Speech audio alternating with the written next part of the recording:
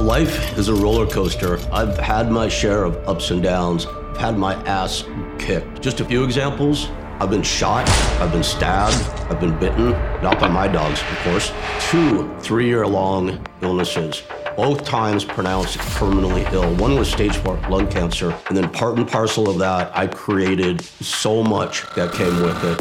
Homelessness, severe drug addiction, horrible depression, isolating myself from everybody I know and love, and going through it all alone, except, of course, for my beloved pit bulls.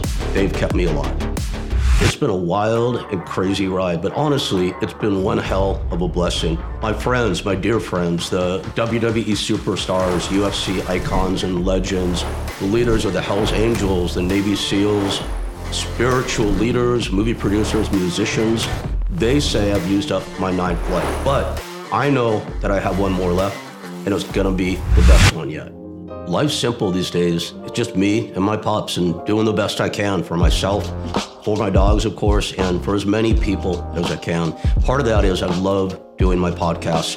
I'm told they're equal parts inspiration and entertainment. It makes me feel like I get a chance to give something back. So my greatest hope and my biggest goal are one and the same, to take all these ups and downs and combine these experiences into something that looks like hope, strength, maybe even a little bit of wisdom. It'll all be in my book, Little Big Man, and that drops later this year. Until then, please join me on my YouTube channel at Rick Bassman, and please subscribe or listen on your very favorite podcast platform. 3 new podcasts every week, 1 each of the Cancer Warriors, the Pitbull Podcast, and Talking Tough.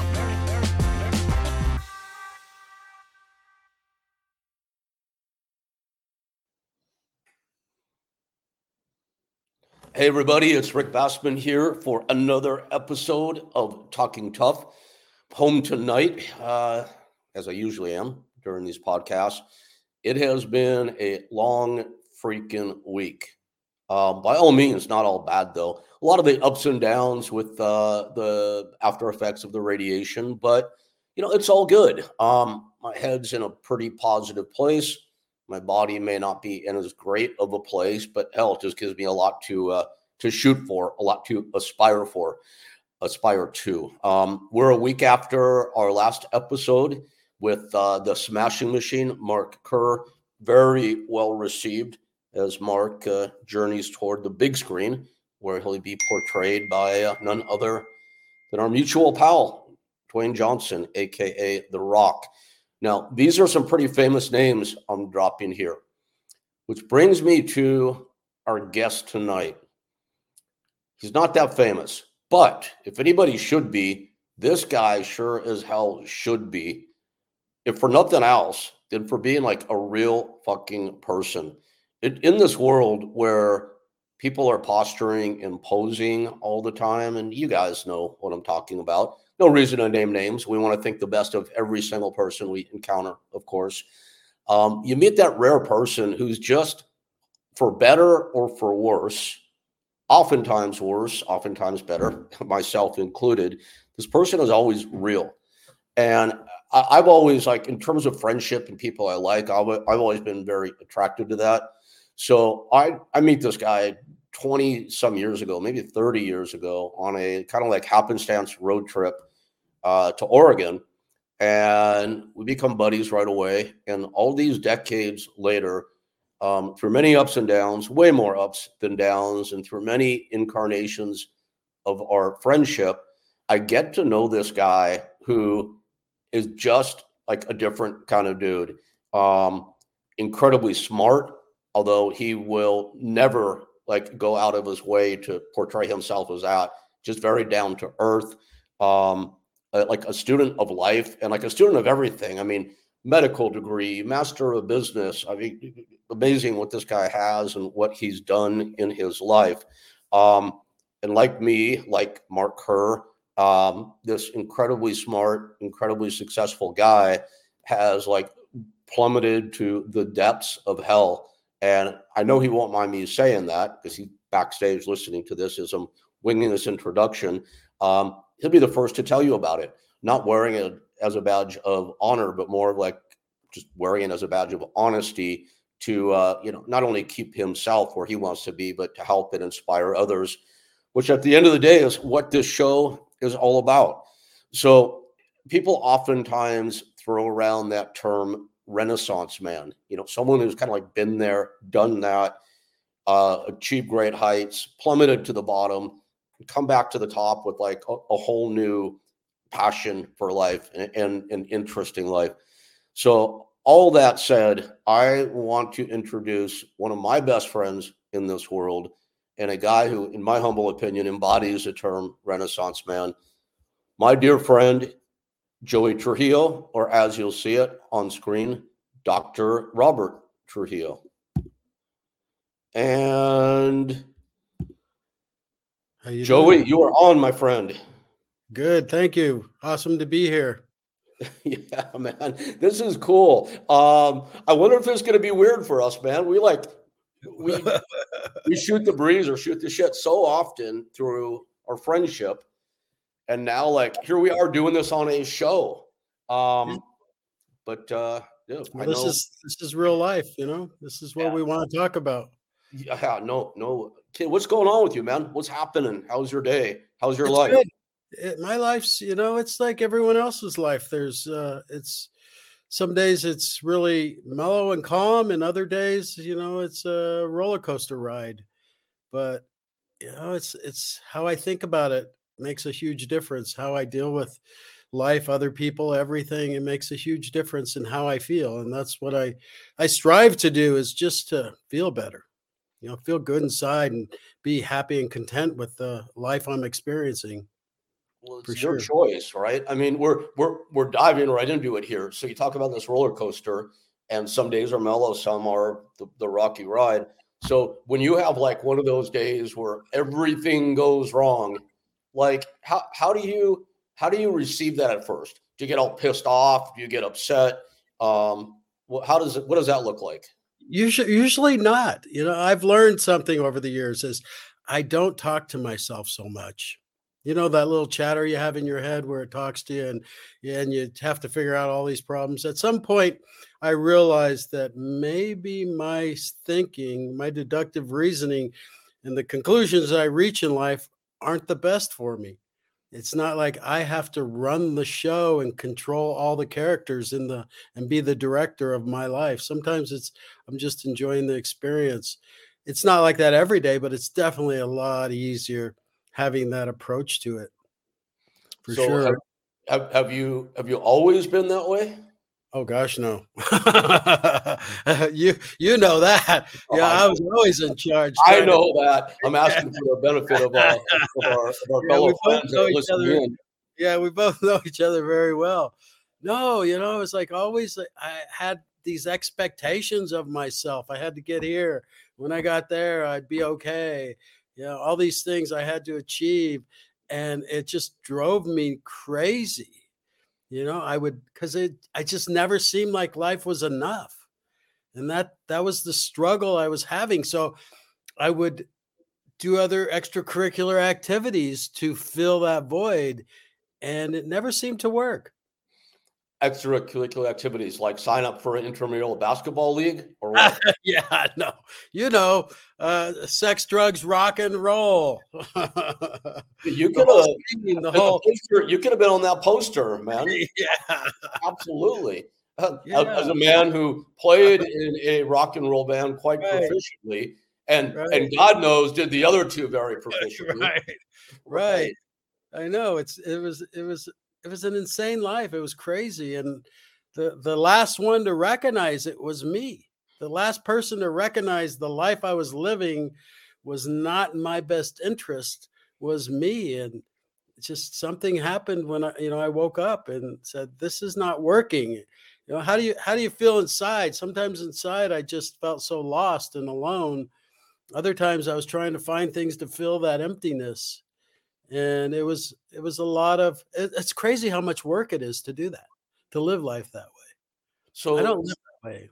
So these days you don't need you don't need a pile of cocaine on your nightstand and the Playmate of the Month in bed next to you. Right, with a bottle of Jack Daniels. or that, of course. Yeah. So Of so course. so what do you fill those holes with?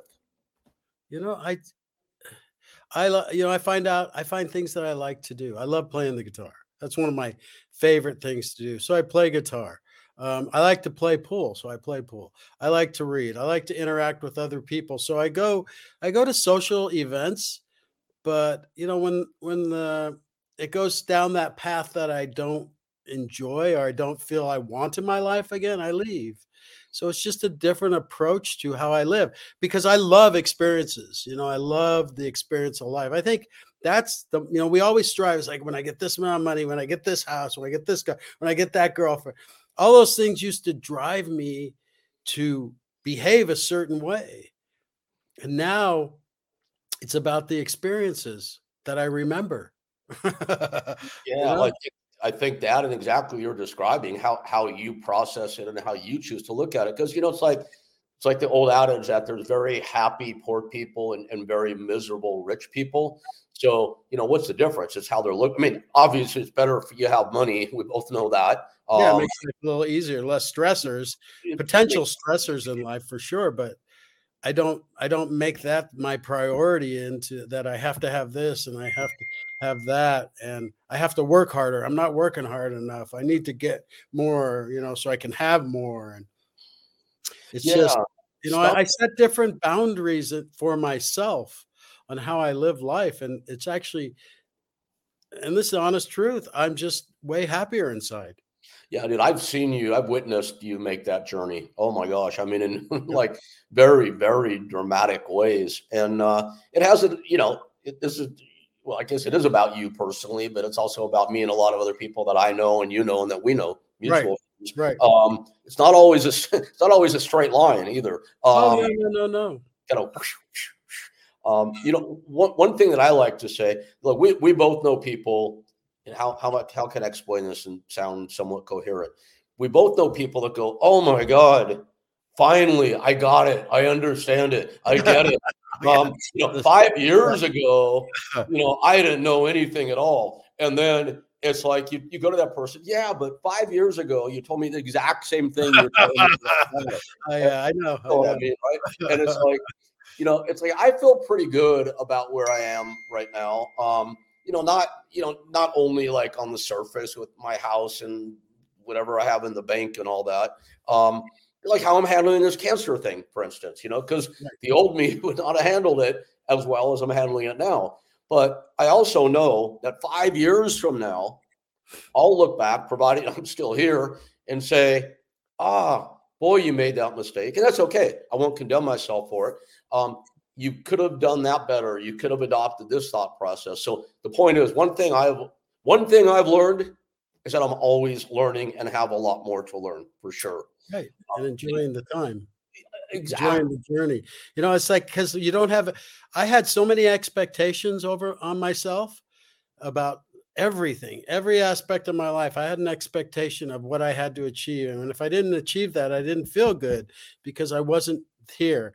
And that whole thing where you compare yourself to someone else and all that, it's just there's no win in that way of thinking. There's no Mhm. win for anyone, and this is we have this moment to be here. I'm sitting here with you talking like we always talk on the phone many times throughout the week.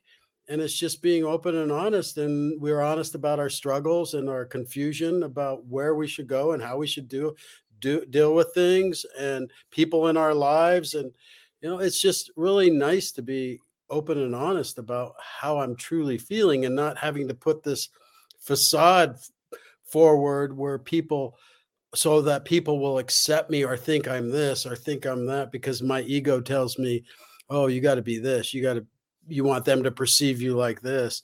And I enjoy people much more too because I don't have expectations as much of what I want from them. And I have to set boundaries, for certain people because there's certain people who aren't good for my life. They're not good for the way I'm living and the way I want to live. Yeah, it's pretty wild, man.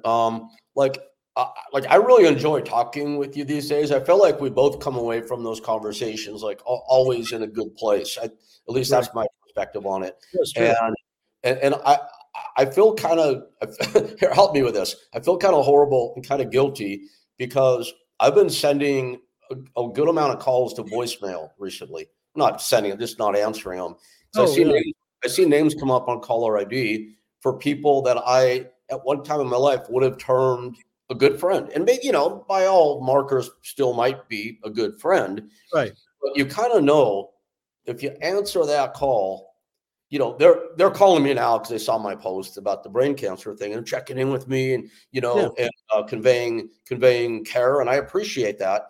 Right. But I know from my recent experience with these people that I'll answer the phone. They'll say, "How are you doing?" And they'll mean it. They'll be sincere.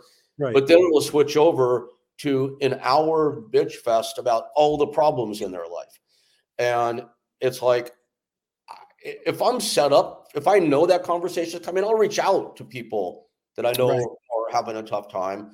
But I'm finding myself resistant now to letting people in that I know are going to enter the room with a bunch of baggage in their hands. Right. I understand. How do you deal with that? I don't. I've set real clear boundaries of what our discussion is going to be. How do you? I don't want to hear. I don't want to hear their story. I mean, I'm honest with them, and some people I offend. It's like, I'm sorry that you're going through this, but maybe, like me, I had to look at my stuff. Okay, why am I going through all this? Why am I a victim? I don't think I ever was a victim, but I sure thought I was. And, I think a lot of people out there, life can be a struggle and it's hard at times, and you feel alone and you feel like you're a victim. But I think a lot of the problems I've had, in fact, I know a lot of the problems I've had in my life, I brought on myself. I brought on myself for whatever reason. I needed something to make me okay. And I made a bad choice because sometimes I want a temporary fix to a long-term problem, and that's substances do that. I want a temporary fix because I want to escape. I don't want to feel this way. Yep. And feelings, it's like, am I making my decisions based upon feelings? And the question always becomes that I've learned is like, are my feelings valid? Are they actually the right amplitude for the situation I'm having to deal with? Or am I emotionally a little out there? And so I have to, I spend a time talking to other people, and we have groups of people like you, I can call and talk to and say, "Hey, this is going on. What do you think?" And you'll be honest with me. You're not going to just kind of pat me on the back, poor you. You're going to say, "Wow, well, that was a dumb choice you made." And I think it's nice to have friends like that. It's nice to have a place where you can go and share honestly and not have any expectations or present yourself in a certain way. I can just say, "Look, here's my inner struggle." Because if I don't have inner peace and I'm letting the outside, we're so defined by our outside world a lot of times. I was, for sure. It's like I had these things defined how I was and how I felt inside. Well, why don't I work on me inside and be okay and just accept things, not have so many expectations, and not have so many expectations of myself. But I feel like sometimes I'm controlled by all these things that are out there because I give them control. I give them that power to control how I feel. It's easy to say, it takes practice. It's like anything you do in life. If you practice being a victim, you're going to be a victim. I don't know how much you know about neuroplasticity of the brain. I don't know. Basically, it's if I practice to say my response to a certain scenario is get angry. Mm-hmm. All right. What the brain does is it likes the path of least resistance. So it makes that track a strong path. It's like a path. It's like lifting weights. If I'm going to work out only my biceps, I can't expect my triceps to be well defined. I'm going to have huge biceps and little triceps. Well, the same thing happens in the brain. If I practice a certain behavior over and over and over again, guess what I'm going to do when I'm faced with a specific scenario?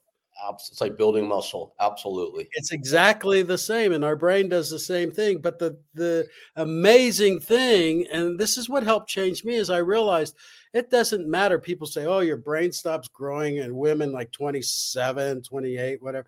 Men, we stop earlier, like 24, 25 around, and it varies between person. But that's just means you stop making cells within the brain, but you don't stop making pathways. You make pathways till the day you die. You can learn something new as long as your brain's functional till the day you die, because you're making new pathways. Go ahead. It's a bit of a departure, but Yeah. tell us about your medical background real quick, if you wouldn't mind. I went to school, UCLA, UC San Francisco. Went to UC Irvine, did fellowships. I've been in multiple hospitals. I worked at Cedars-Sinai. I worked in Nebraska. I worked at Long Beach, VA. I've practiced anesthesia, cardiac anesthesia, interventional pain management for about 30 years. And so I've seen, I've dealt with a lot of sick people. I'm in a tertiary care center, and it was just a wonderful career. Just the experience, a lot of stress, a lot of new knowledge coming out year after year. But that's pretty much what I had done, and I was able to take that and do really some amazing, wonderful experiences by being an anesthesiologist for the tiger sanctuary up here. So I was able to. I was so nuts, man. You sent me photos on that stuff years ago when I'm like, that is the greatest, nuttiest thing, man. Oh, it was so wonderful because you put these animals to sleep that one. And the crazy thing, when we operated, we're in a cage.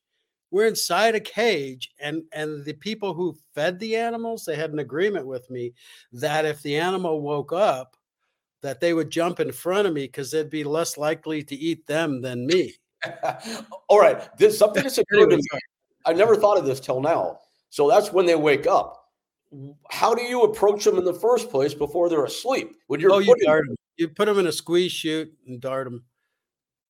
You dart them. Okay. Yeah. So you give them some medication to make them drowsy, and then you carry them out. We'd have to put them in the back of a truck on a stretcher and drive them to the operating room. And it's not even, like I said, it's a cage. It truly is a cage. It's a room with a top cage, side cage, everything. And then we'd carry them, put them on the table, and I would gas them and intubate them.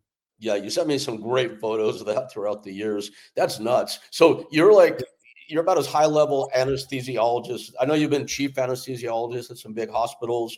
So very, very high level in that field. And from my considerable experience in the medical field as a patient, mind you, it's always been my impression that anesthesiologists' knowledge appears to me to be quite a bit broader than most doctors and surgeons that I meet. We all learn different things. I apply my specialty is applied to pain management, which I love, interventional stuff, as well as just general anesthesia. And I love cardiac because I can do cardiac echo, and that's just really fun to do. When they put a new valve in a heart, you can echo it and make sure it's functioning right, and measure flows through the valve and valve areas and all these things. But it's the experience, and that's what I was talking about, the experience of life. I think we're all capable of much more than we give ourselves credit for. It's just we have this fear of actually searching out for it and just saying, I'm just going to learn this. Because honestly, my job it can be technical, but after years of doing it, it becomes relatively common knowledge to me. It's just kind of simple in some ways. Well, it's second nature, I'm sure, after a while. Yeah. What's that? I was sure it becomes second nature to you. I would think. Yeah, for sure. Yeah, it does. But I think that's with a lot of people. They say, oh, I didn't do this, I didn't do that. Oh, you did, It's like, don't compare yourself to anyone. If you have a dream, go for it. Because I'm telling you, playing guitar, anything you want to do, it just takes time and commitment. Well, yeah, I've always noticed that about you, because you tripped me out so many times over the years. Like, I don't know, well into your 40s or 50s, maybe. I mean, you've always been like at least an average physical shape, and all of a sudden, like you're on stage in a bodybuilding contest, like shredded and jacked. Oh, Why? yeah. I how wanted to do it. how old It's were a you, first of mistake, all, when you did that contest? what's that? How old were you when you did that bodybuilding contest? 42, I think. Yeah, so why? 42, And what was that all 44 about? maybe. I've always done martial arts and I love working out. All right. And it's just you go to the gym and you work out and you train with these guys and you see these guys, just it's just the commitment. And it's like, oh, I want to say I'm not physically as big as a lot of people. So I just wanted to do it. It was just one of those things I wanted to try one time. I'll never do it again, just so you know that. Oh, it's But brutal. Yeah. yeah, it's brutal. But I appreciate what these people go through who do that. I know it's you don't get anything in life without putting in a commitment and time and effort. And so the guys who work out all the time, they work out, to stay that way and to look that way. So I applaud them. It's a wonderful, goal to have because And you did it. You wanted to experience it once, so you did. You've right. always been like a vision quest kind of guy. And then like so you have this long, very successful medical career. And then like you just decide you're suddenly, I think in your 50s, going to get your MBA, Master of Business. Oh, I got that in my 40s. Yeah. 40s. Okay. Oh man, you were so young. Okay. Yeah. So Why like not? yeah, Why do I have to adhere to society's boundaries? no, you I don't. no You one and I have does. you and I have never done that. But No, we haven't. But again, why? What was the motivating factor there? You're already successful. God knows you made a lot of money. You got your giant property and your giant house and all the fun stuff that comes with it. Why It put was yourself through that? Why get an MBA at that point in your life? What's that all about? because one of the things is it really struggled with when an example is when I was doing cardiac anesthesia, they didn't have transesophageal echo where they put the probe down, you can echo the heart. They didn't do that because they didn't have the technology. Then the technology came out. So some of these young guys were coming out of training and they had this skill, and I didn't have it. And I go, wow, I need to learn that. So I went back to the University of Nebraska and did their cardiac echo fellowship because I want to be the best I can be, especially in that field. So that was Because I'm helpful. That was helpful for your actual daily profession. oh, absolutely. Oh man. And Well, in see, that makes retrospect, sense. That makes sense to me. I get it. You want to be the yeah, it best. was one of the smartest things I ever did because I can, instead of guessing how the heart's functioning based upon their blood pressure and things that are really not good indicators of how the heart is pumping, I can actually look at it and say, oh shoot, they need more fluid or they're having a heart problem. It's not the pump ain't working right. I can make the diagnosis immediately and thus I can take better care of patients. So So you're excelling even more at the career you already excel at. Makes all the right. sense. It makes all the sense in the world. Still, I admire it. Many people just do what they have to get by. But why? Why after all the success as a doctor? Why a master's of business degree? What was that all about?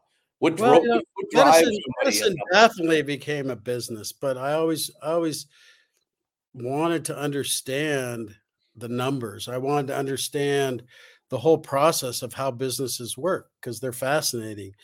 And the only way I felt, I like to go to school. I like to go learn from people who already put the time in figuring out the information of what you should know if you're going to do this, go into business or do whatever. So it's instead of recreating the wheel, I would go learn from people who had the knowledge. It's like anything. If somebody plays guitar who's better than me, I want to go play with them because it's not my ego.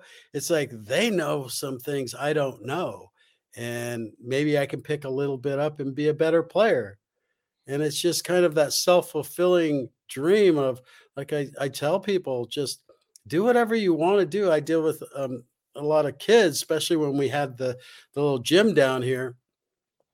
And I would just tell them you can be anything you ever dreamt of being as long as you put the work in and you stay committed and you don't get sidetracked, which we see a lot of, people doing, especially now with all the stresses, the drugs and the girls and all the other things, which, I'm not perfect, and I had my day of struggles, as you all know, and Dude, we I both went do. through 'em So together. let's go there for a minute, if you don't mind. Okay. No, So I don't mind. I'm you're we could make this like super cool. Dude, I know you're the last person in the world that's trying to impress anybody. I know that. But if we wanted to, we could write down a super cool, impressive list of your accomplishments and all of that. The other side of the ledger has been pretty ugly, no? Oh, Um, yeah. like as much as you're comfortable, like what are like what are the depths? What do the pits look like for you? What would you do? Where did you fall to? And let's talk about that a bit, and then Sure. let's get into how you Absolutely. got there. I was always striving I had to fulfill that emptiness inside of me that I thought, outside world would fill it. And so, in the business that you were in and I was able to partake in, as well as just people I got to know, I chose a certain crowd because, I was so busy doing the doctor part of it that, I needed a quote, I wanted a release, and I grew up in Los Angeles and, we weren't wealthy and it was a struggle and had a lot of past things go on back then. But it was like, it was a place that I felt safe.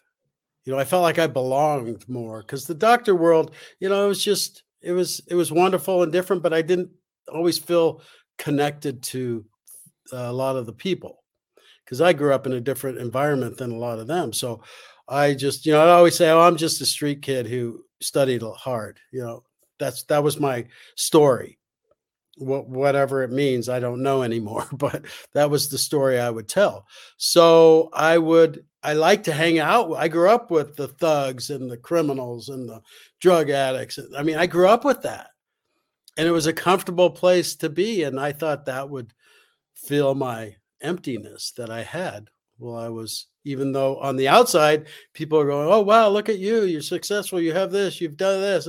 It's like had that struggle just took over. And you get to a point where, some people have the problem, some people don't. Some people can do it and say, okay, that's not working. I'm done. Unfortunately, it runs in my family, the alcoholism. And so I became a crutch that I used when I didn't like how I felt. And Okay, so so, sorry to interrupt. So you grow no, you grow up in what could be termed a disadvantaged upbringing, sure, and you rise above that. right, You become by all outward markers very successful. right, Your title, the stuff and the things you bring into your life and gather. right, So you come from here, you rise to here, right. and then what happens? And then it's like, you get physically tired, you get mentally tired, you get emotionally tired. It's like, oh my God, it's so much trying to keep up with the facade that I thought I had to keep because because otherwise I wouldn't be quote successful, good. I wouldn't be good enough, sort of say. So, and to be honest, it first started out, it was just fun. I go to concerts, have a few drinks, Friday night comes along, you get a little, drink a little too much. And, I wasn't an angry drunk or a mean drunk. I just was a dumb drunk. you No, know? you were always fun though, man. I remember you know, look, I'm gonna let people here know that Joey came in as a major contributor, investor, not just investor, but contributor in many ways to the mixed martial arts company that I had. And first of all, even though your investment was supposedly a passive one, you're a very good promoter, by the way. And you became a major partner in our mine and Tom Howard's crazy gym, Right. OC Dojo, probably the most state of the art mixed martial arts gym probably in the world at that point. And you were really good at that. You were one of those guys, though. It's like we had people that would invest, but you kind of sometimes want to keep those people away from your core group because the fit Right. is weird. Right. with the crew that we traveled with, you know, the Boss Rutens, the Butterbeans, you know, the Mark Colemans, the Roddy Pipers, so on and so forth. Dude, you fit in from like day one. It's like you weren't like, oh, the doctor who's investing money guy, so let's be nice to him. People are like, I fucking like that guy, man. He's like one of us. So Right. you were like that from day one. But you fell into it because we were all into it at that point. And yeah, we were all into it. but I would not presuppose to say that we were bad influences on you. I made that choice, my friend. You were already there. Man. I made that choice. Yeah, I was already there. We just kind of fed off each other and said, okay, what next crazy thing can we do? What's the new experience? You know, and that's kind of how it was. That was just. And you know, some great times, some wonderful times we had. It wasn't always just this dark thing at all. You know, it wasn't. But you know, substance addiction and alcoholism is a struggle for a lot of people, and I totally get it. I totally understand it. You know, being in that black hole that you don't see a way out, and it's like, why am I doing this? Why do I keep doing this? That's called insanity. Doing the same thing, expecting a different outcome. That's insanity. And, you know, I became a little insane at times. It wasn't always a negative outcome by no means, but how I felt was more the negative outcome because it just took over me. And I felt there was no way I can get out of this. And you get very sad. You get very alone. There's a And cumulative effect for sure, man. Yeah, because like you said, you weren't angry. None of us in our crew were like that. We do some stupid shit, no doubt. But not every. We have stories. We have stories.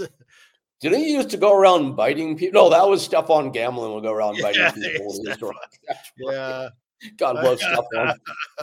We should call him. Sean O'Hare would always tell me, he'd always go, you know, I can have you anytime I want you.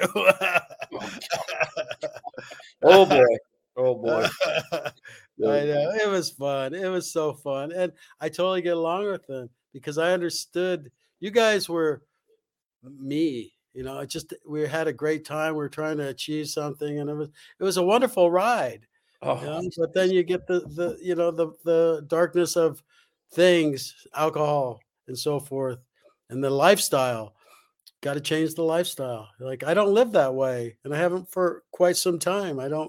I choose not to do that, but I still enjoy life immensely, and I still want to experience things, and I still want to go places, and I still want to say, I haven't done this. Maybe I should strive toward achieving that. You know, I love that about you, Joey, because you see a lot of people that like kind of come out the other side, right?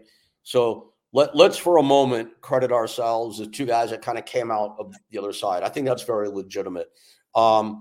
You know, but then like what's left, right? We're in our 60s now. Holy shit, man. How did that happen? Oh, we are? Oh my God. Oh wow. It's pretty crazy. How did that happen? How do we make it to that age is probably the question. Yeah, right? yeah, no kidding. How did I survive myself? You know, but, you know, I look at a lot of people that, you know, make it through. Like, you know, I do this, one of my other podcasts, The Cancer Warriors, right. is it's not only about talking to people that are like in the midst of their cancer experience and trying to, right. you know, share hope and experience and strength. This kind of the same motto you hear in AA and NA and all that. Right. But it's also for those who have made it through. They're now in remission, but they think their lives are over. And it's like helping them like understand that you, as cliche as it may sound, you can still live your best life. So I've always loved that about you. Is I feel like you and I, it's like I have cancer. I have brain cancer right now, and like I'm excited about so many things. And right. and I know you're always in that mode too. It's a great. Is that like just a natural disposition? Do you think, or is it more learned, or maybe more important? If it's not a natural disposition, can anybody learn that and make that part of their being to get to a point where no matter what they've experienced and what they're experiencing, there's always something to look forward to. Well, I think a lot of it for me takes relationships with other people, and it's not just me trying to figure out. That's the key is I'm not trying to figure this out anymore. I want to experience life and enjoy what I can, how I can, whatever is still left to experience. I'm not done, and I don't want to be done. And I think a lot of people rely on themselves too much to find the solution. And there's to get around people who like you and I, we can talk about it and we can laugh about the dumb things we did. I mean, they're very serious and scary at the time, but in retrospect, we can laugh about them.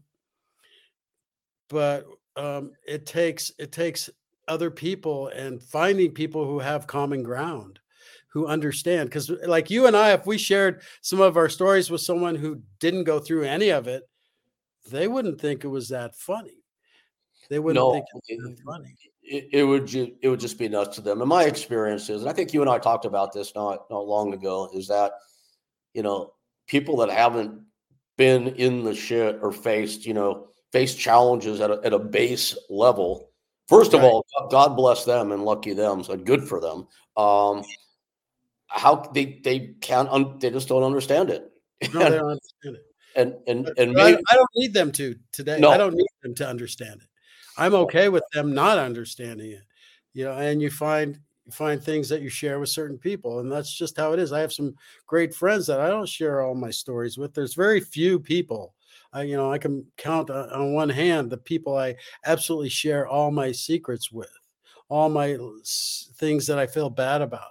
But at some point you got to forgive yourself and move on, because I can't live in the past.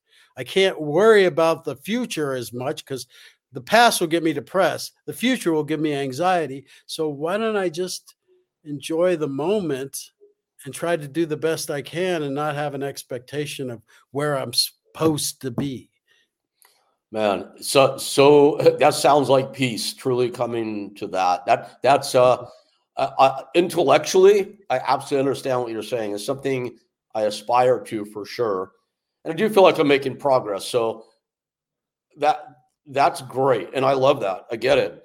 If there are people out there watching this and listening to this right now, and they're like, "Wow, yeah, that sounds really cool," but why am I depressed all the time when I think about the past? And why do I have so much anxiety when I think about the future? You're like, what tools could they adopt like today to help them on their journey to live in the present? Well, I talk to a lot of people about these issues. I also studied hypnosis. I did that for a number Okay. of years, Yep, of and course. I try to get them to understand that you're not gonna figure it out. Your thinking isn't gonna solve your problem. Okay, it's not gonna make you feel better. And what I tell them to do is you got to learn. And this took me years of practicing. I don't listen to my thoughts all the time. When you're lying in bed and you get those, it's like flushing the toilet and you're kind of going around your brain, almost trying to go down the drain, but it never makes it. It keeps circling and circling, and those thoughts and that craziness and the insanity that goes on, and just you bring on all this anxiety and all these horrible feelings, and the world's going to end. It's like, guess what? Why even go there? You got to learn to not even talk to that. That part of your brain, of your thinking, is not your friend. It plays a role at times because, you got to think about possible outcomes of certain behaviors. But Mhm. a lot of time, it doesn't serve us any good purpose except for make us It makes depressed it or make crazy. us fearful. We get Yeah. fearful of life, and so I teach these people to not go there. It's like, I don't have to understand it. I don't have to figure it out. You know what? I'm just gonna not go there. I gotta learn to shut that thing off. And I even would grab it when I first started. I'd grab that part of my brain and throw it in the chair next to me and tell it to shut the fuck up. That's great. Well, see, now that dude, that's a tool. It's like there's this muscle that I've been exercising that if I start to go there, the kind Right. of thoughts we don't want, I tell myself or say out loud, stop, Right. like an exclamation point, Right. stop, now turn it. And it's like, I can usually do that pretty fast now. And it's, it's like, think about it this way, and you know this, but anybody out there, think about it this way.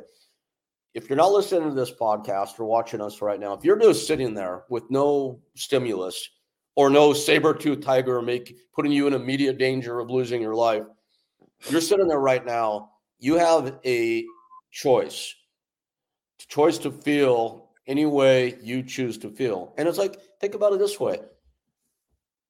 Sitting here right now, we could choose a thought. We could choose to choose a thought that makes us sad, angry, depressed, resentful, whatever you want to, whatever Right. words you want to put in the negative column. Or again, with the same lack or absence of stimulus, Right. we could choose a thought that is happy, hopeful, anticipatory. I mean, good words in the positive column, right? So Right. that's our choice. So when I find myself these days, and I'm far from perfect, and I'm always working to get better, but when I find myself in that negative column, I say, stop, turn it. And it's like, it sounds maybe really overly simplistic to put it that way, but dude, it fucking works. It Yeah, really because you practice that behavior. And the Yeah. thing is that if it's how I feel. See, if I just had these thoughts, one, I don't dwell on those thoughts because that's actually not a good thing for me. Sometimes I'll go wash the dishes or do something, some simple task to get myself out of my head. Yep. So I'm focusing on something else. Yep. But the thing is, it's just like the brain thinking. Our emotions, we train our emotions to be a certain way. I don't know how much anatomy and physiology. There's this thing called the limbic system with deep structures within the brain that produce all these different hormones, connects to the pituitary gland and all these different things, and the adrenal gland, all these things. They're all connected. And once we train them, again, certain scenarios, we train that endocrine system to secrete certain hormones. This is what I believe. And I've studied this for a while, secrete certain hormones. So we're going to feel a certain way when we think about a certain thing. So guess what I have to do? I have to practice. One, not thinking about that thing or immediately shoving it on aside, putting it aside, however I choose to do it, the different ways you were talking about doing it.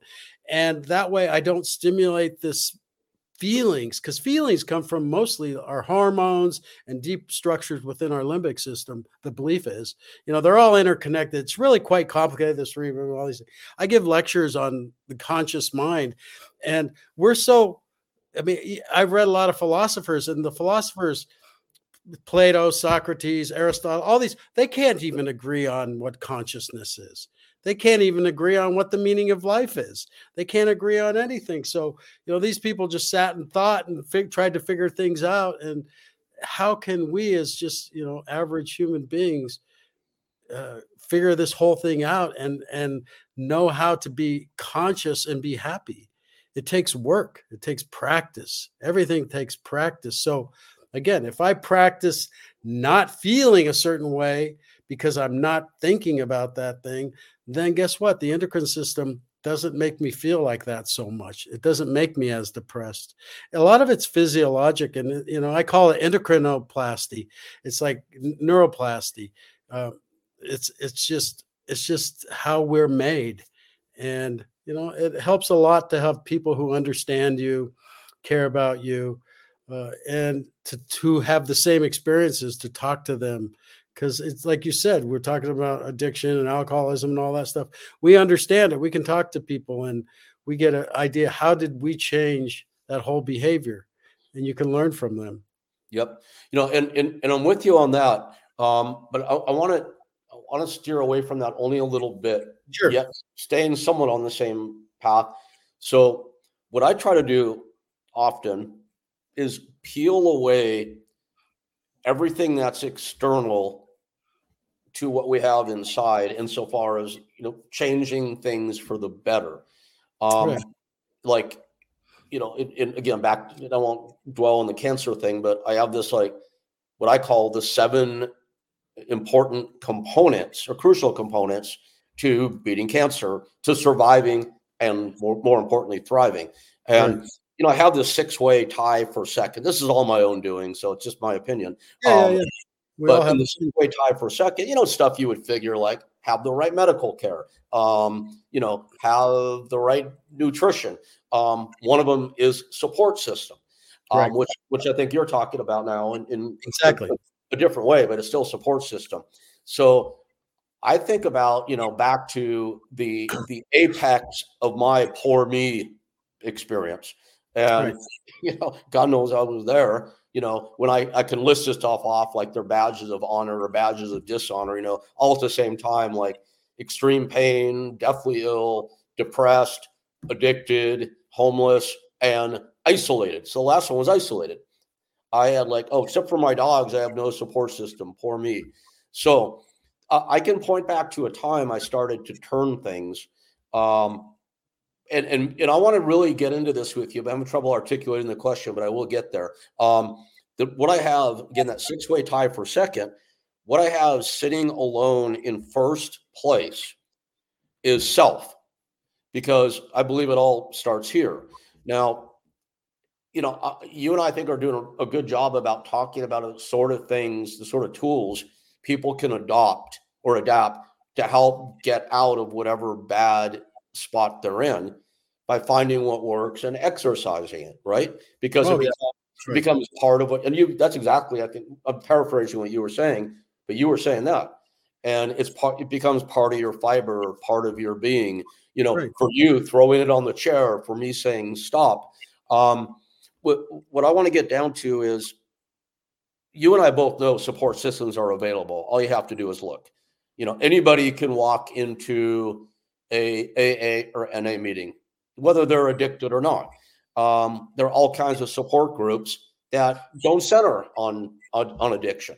They're all available. But what I like to do is, and I want to get your take on this, is do my best to convey to people ideas about what they can do now, today, if they don't feel like they have any tools at their disposal.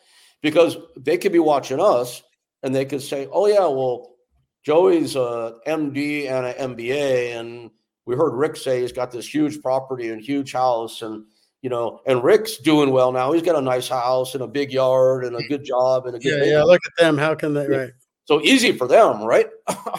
But dude, it's like, no. what do you do when you got nothing? What can you do? Like, one thing I like to tell people, because I think you were doing such a good job of saying it before, you build on it, you make it habit, you make it part of your being, and then it becomes easier and easier and easier, right? Like, people that are depressed and all the rest, they're going to go out and probably be assholes to every person they come across, right? So that's a choice. Like, one of the first things I started doing, Joey, to turn stuff around, and I don't know how this hit me one day, I'm like, I'm going to make an effort, no matter how I feel, no matter what a dick I feel like being to people. Right. I'm going to make an effort. The first 5 people I come into contact with today, even if I have to fake it, which I did, I'm going to go out of my way to be as nice as I possibly can be to everybody. Right. And you know what I found? I didn't have any money. I didn't even have a house to live in when I was doing this. Right. I could barely stand up. My spine was so fucked up.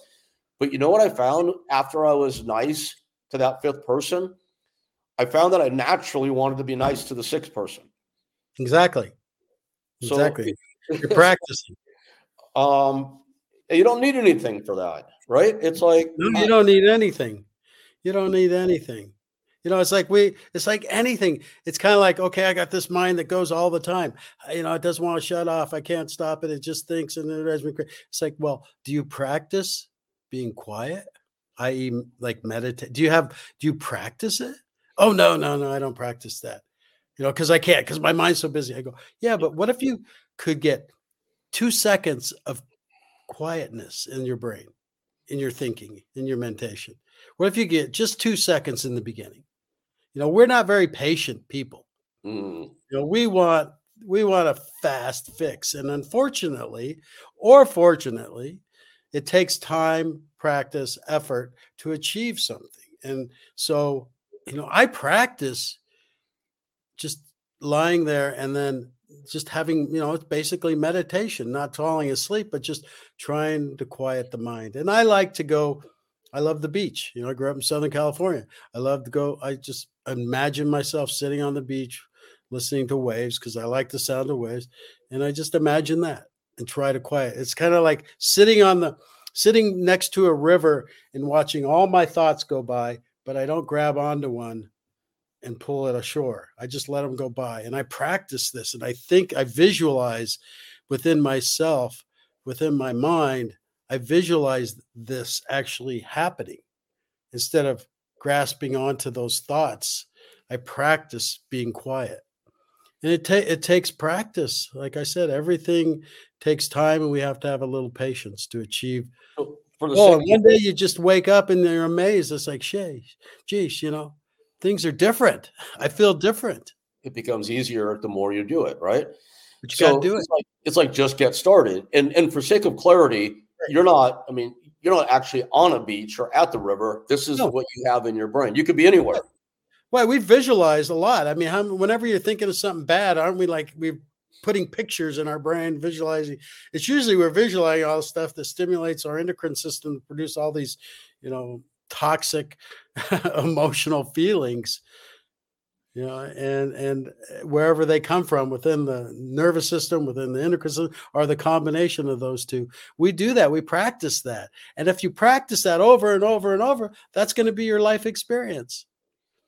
All right. So what about people, probably like me at one point, if not now, that are going to say, well, some people are just predisposed to be happy, but people like me are predisposed to be depressed. So I can't do this. Yeah. Where did that great thinking come from? I mean, I said, okay, who told you that? You're the doctor, so you know better than I. Maybe there is some truth to that. I don't know. Definitely, there is some truth to some people have predisposed to depression. Some are predisposed to anxiety. I mean, yes, that's true, but they can still improve themselves. Yeah, it's just harder for us. We can still. Yeah, but we're always comparing ourselves. And one, am I a victim? No, I'm not a victim. Two, does it take work? Yes, it takes work. Two, am I unique? And that's the thing. It's like we all like to say, when you're in that state of mind, you're going, I'm unique. I'm different than the billions of other people out there, or I'm only like the ones that are depressed. And that's absolutely not true. Absolutely not true. I just think that's what you keep practicing. You keep practicing that. Sometimes there's medications and there's things they can do as adjuvants to that. But the bottom line, I believe, is you got to want to change. Yeah, bottom line. And who doesn't want to? Everybody wants to, I think, but I think everybody wants to, but it's hard. About grabbing onto it and making a decision just to do something, I think. Right. And anybody is like, I don't know if you met my friend Marcus Timmons. He was part of that collective group. Yes, I remember Marcus, the black guy in the group, and otherwise, great guy, very kind guy, big Herc, or the bedroom gangster during his porn days, whatever you want to refer to. Yeah, and, I remember him. He was very nice. Yeah, good dude, really good dude. Yeah, great YouTube channel called Fresh Out, which is advice for people coming out of prison. Fresh Out. Right. Yeah, Marcus went into, hardcore federal penitentiary, and, it was not an easy place where he went. Average size guy when he went in, and, he'd characterize himself then as, angry, upset. I don't know if he'd say depressed, maybe stupid, he would say. This guy came out of 8 years of hard federal time, like happy and mellow and peaceful and looking like he's ready to step on a bodybuilding stage too, but that's a whole different thing. Or maybe not. He improved himself while he was there. Right. And then you have, God bless them, the Kate Spades or Anthony Bourdains of the world. And I'll always think of them in the same breath. I think they killed themselves on the same day a few years ago, who very wealthy, had a pretty large degree of fame, all the accoutrements to come with it, family, friends, admirers. What's the difference, man, between them and Marcus? I think we can all say it's predisposition, but I think it's choice. I really do. I do. I think a lot of it's choice not to change. And you get in that comfortable zone. We all know the comfortable zone. It's a comfortable zone. This is what I do. This is how I behave. I've heard so many times people say, I'm going to be like this for the rest of my life. I can't change. I can't change. But see, they define themselves as I can't. And that's not true. I think it should be, I won't. I choose not to. Because I don't believe you can always improve things. The way you feel. And the most important thing to me is the way you feel. It's not, maybe you can't go get that new job, that job you always want. Maybe you can't do this, you can't do that. But you know what? You can help yourself feel better. And that is so important, and these people who commit suicide, they have a permanent solution to a temporary problem and they don't see it. Oh, well said. And I think about so many close friends who made that decision that I wish were joining us on this show right now. I know a number of them I miss. Oh, Sean O'Hara being one of them. Gotta miss that guy. I love that guy. I know. What I would give for him to be the third man in this discussion right now. Right. Because the guy had all the gifts and he made a choice that makes us sad, of course. But we understand. Because I was at a point, definitely in my deep despair, I was at a point where I was just done. I didn't want to do this. Oh, I didn't want to do this no more. Right. We've all been there, and that's why we understand it. I'm not judging him on the choice he made because I get it. That could be me, but something inside of me said, that's not the solution, and you need to change things. And so, let's all change together.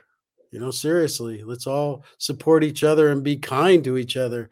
There's some people who aren't going to be kind and there's some people who aren't going to change, but that's their choice. That doesn't define what I have to do with my life. So, life's a wonderful gift when we learn how to enjoy it and appreciate it. Yeah. Wow. Dude, this has been an hour and it has flown by, man. We could do this for hours and hours. But I hope people get something out of it and understand we have some answers of how we changed, but you got to do the work and figure out your own path, because everyone, I think, has a little different path, a little variance to the path to get to the goal of being okay inside. And that's the key. Without question. I think every one of those people has at least one common denominator, and that is there is something available that will work for you. Well, some of the tools that you suggested and we discussed on here, people should try. You should try having a moment of quietness, have a moment of practice, not listening to the mind, have a moment where you say, maybe my thinking isn't good right now. Maybe that one decision isn't a good decision. Maybe I shouldn't listen to myself. Maybe I should get some advice from others. Maybe I should talk to other people who I trust. Just get started. Like something that you said that really resonated with me is you were talking much earlier in our discussion about you realized at a certain point you didn't need to have this thing and that thing, whether it's a car or whatever the thing is, to make you happy. Because at one point in your life, in my life, well, once I have that Mercedes, or once I have that girlfriend, everything will be perfect. Well, You and I both, you and many other people watching know that ain't the truth. No, it's not the truth. So I would challenge people who still might be thinking that way. And if you are, that's okay. It's all part of the journey. I would challenge them by saying this. If you can find tools like some that I've suggested, some that you've suggested, others that are available out there in these support groups we're talking about, if you can find a tool or tools that work for you to make you feel a little bit better, as you were saying just a minute ago, I would say that the more you practice that and the more you make yourself feel better, the lot easier you're going to find that the Mercedes and the hot chicks fall in line. Yeah, it's like not that that's a goal. I'm just trying to make it. It's not a bad goal. It's not a bad goal. It's not a bad goal, but life gets better. I'm honestly on a path of simplifying my life. Yeah. I'm over the big house and the fancy this and that. I'm kind of, I like to have a few nice things, but that's it. I'm trying to make life simpler just because it's so much work maintaining the lifestyle. And No. it's so much work. And it never, for me, it never made me happy. I was relying on outside things to make me happy. And now I'm not so much. And, if you can live life like that, I truly think you'll achieve more and get more outside stuff if you can live life that way. And it just comes. It's not because you think, well, if I live that way, then I'm going to get this. It's because you're working toward it. You're doing things. You're experiencing life. You're setting goals and working toward that goal. Never, ever. When I was in school, people in high school, I'll never forget, a teacher told me I was never going to do anything. I told him, I wanted to become an electrician because that's what I went to college for. I wanted to be an electrician. They said they didn't think I would ever achieve that because I had long hair, played in a rock band, and smoked pot, and I hung out with some thugs. So, they never thought I would achieve anything. But you know what I did is I made choices to change my direction. And I changed my friends. I changed a lot of things on where I was headed. And, I'm blessed today. And look at the long-haired, pot-smoking, delinquent now. Right. But I'm happy. Delinquent. Right. Right on. Oh, man. Dude, it's the world is full of possibilities. We both It know is. that. Just know that for everyone. I'm still not where you are. I'm still all about material things. Dude, I have I have two cars in my driveway. I mean, forget the fact that they're 44 years old combined. Yeah, well, one day you'll sell them and get rid of them and get a newer one. The one you I don't want. care. But it's like that's not what you're relying on to be happy. No, that's the difference. Back in the day, we used to rely on those things to get us happy. We weren't going to be happy till we got there, but why not be happy on the way to there? Exactly. Yeah, I'll tell you, every day, I don't think about my cars every day, but when I do, I think about them like this. They both run great. Yeah. And I have the pink slip on each one. There you go. Not that either one's worth much because they're not, but every day, from the guy who was very caught up, if you remember, driving the nicest Mercedes on the road in Los Angeles. Oh, yeah. Sure I had at one point, whatever. Right. It's like, I'm so thrilled that I have these two old beater trucks now that I have no payments on. It's the greatest thing ever. Yeah. It's all good, man.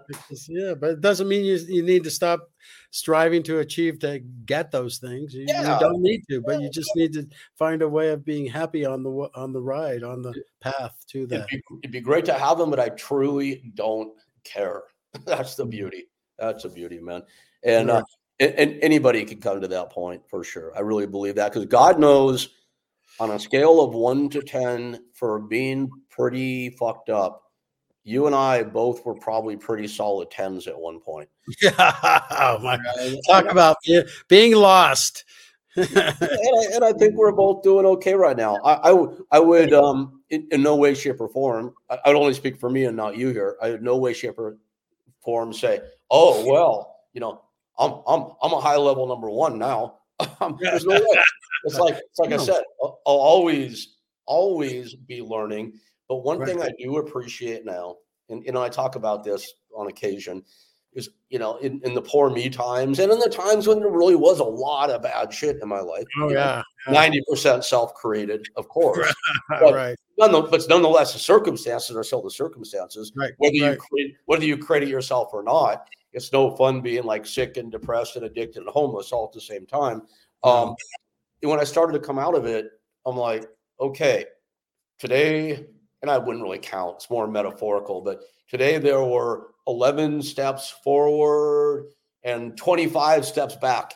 And it's like the net for backward steps always exceeded the forward steps. Oh, for sure. And it is like, and I remember a day during the pandemic, and I wrote about this in this post I put up recently, where I absolutely consciously noticed that, oh my God, today was my first net forward steps day in how many years?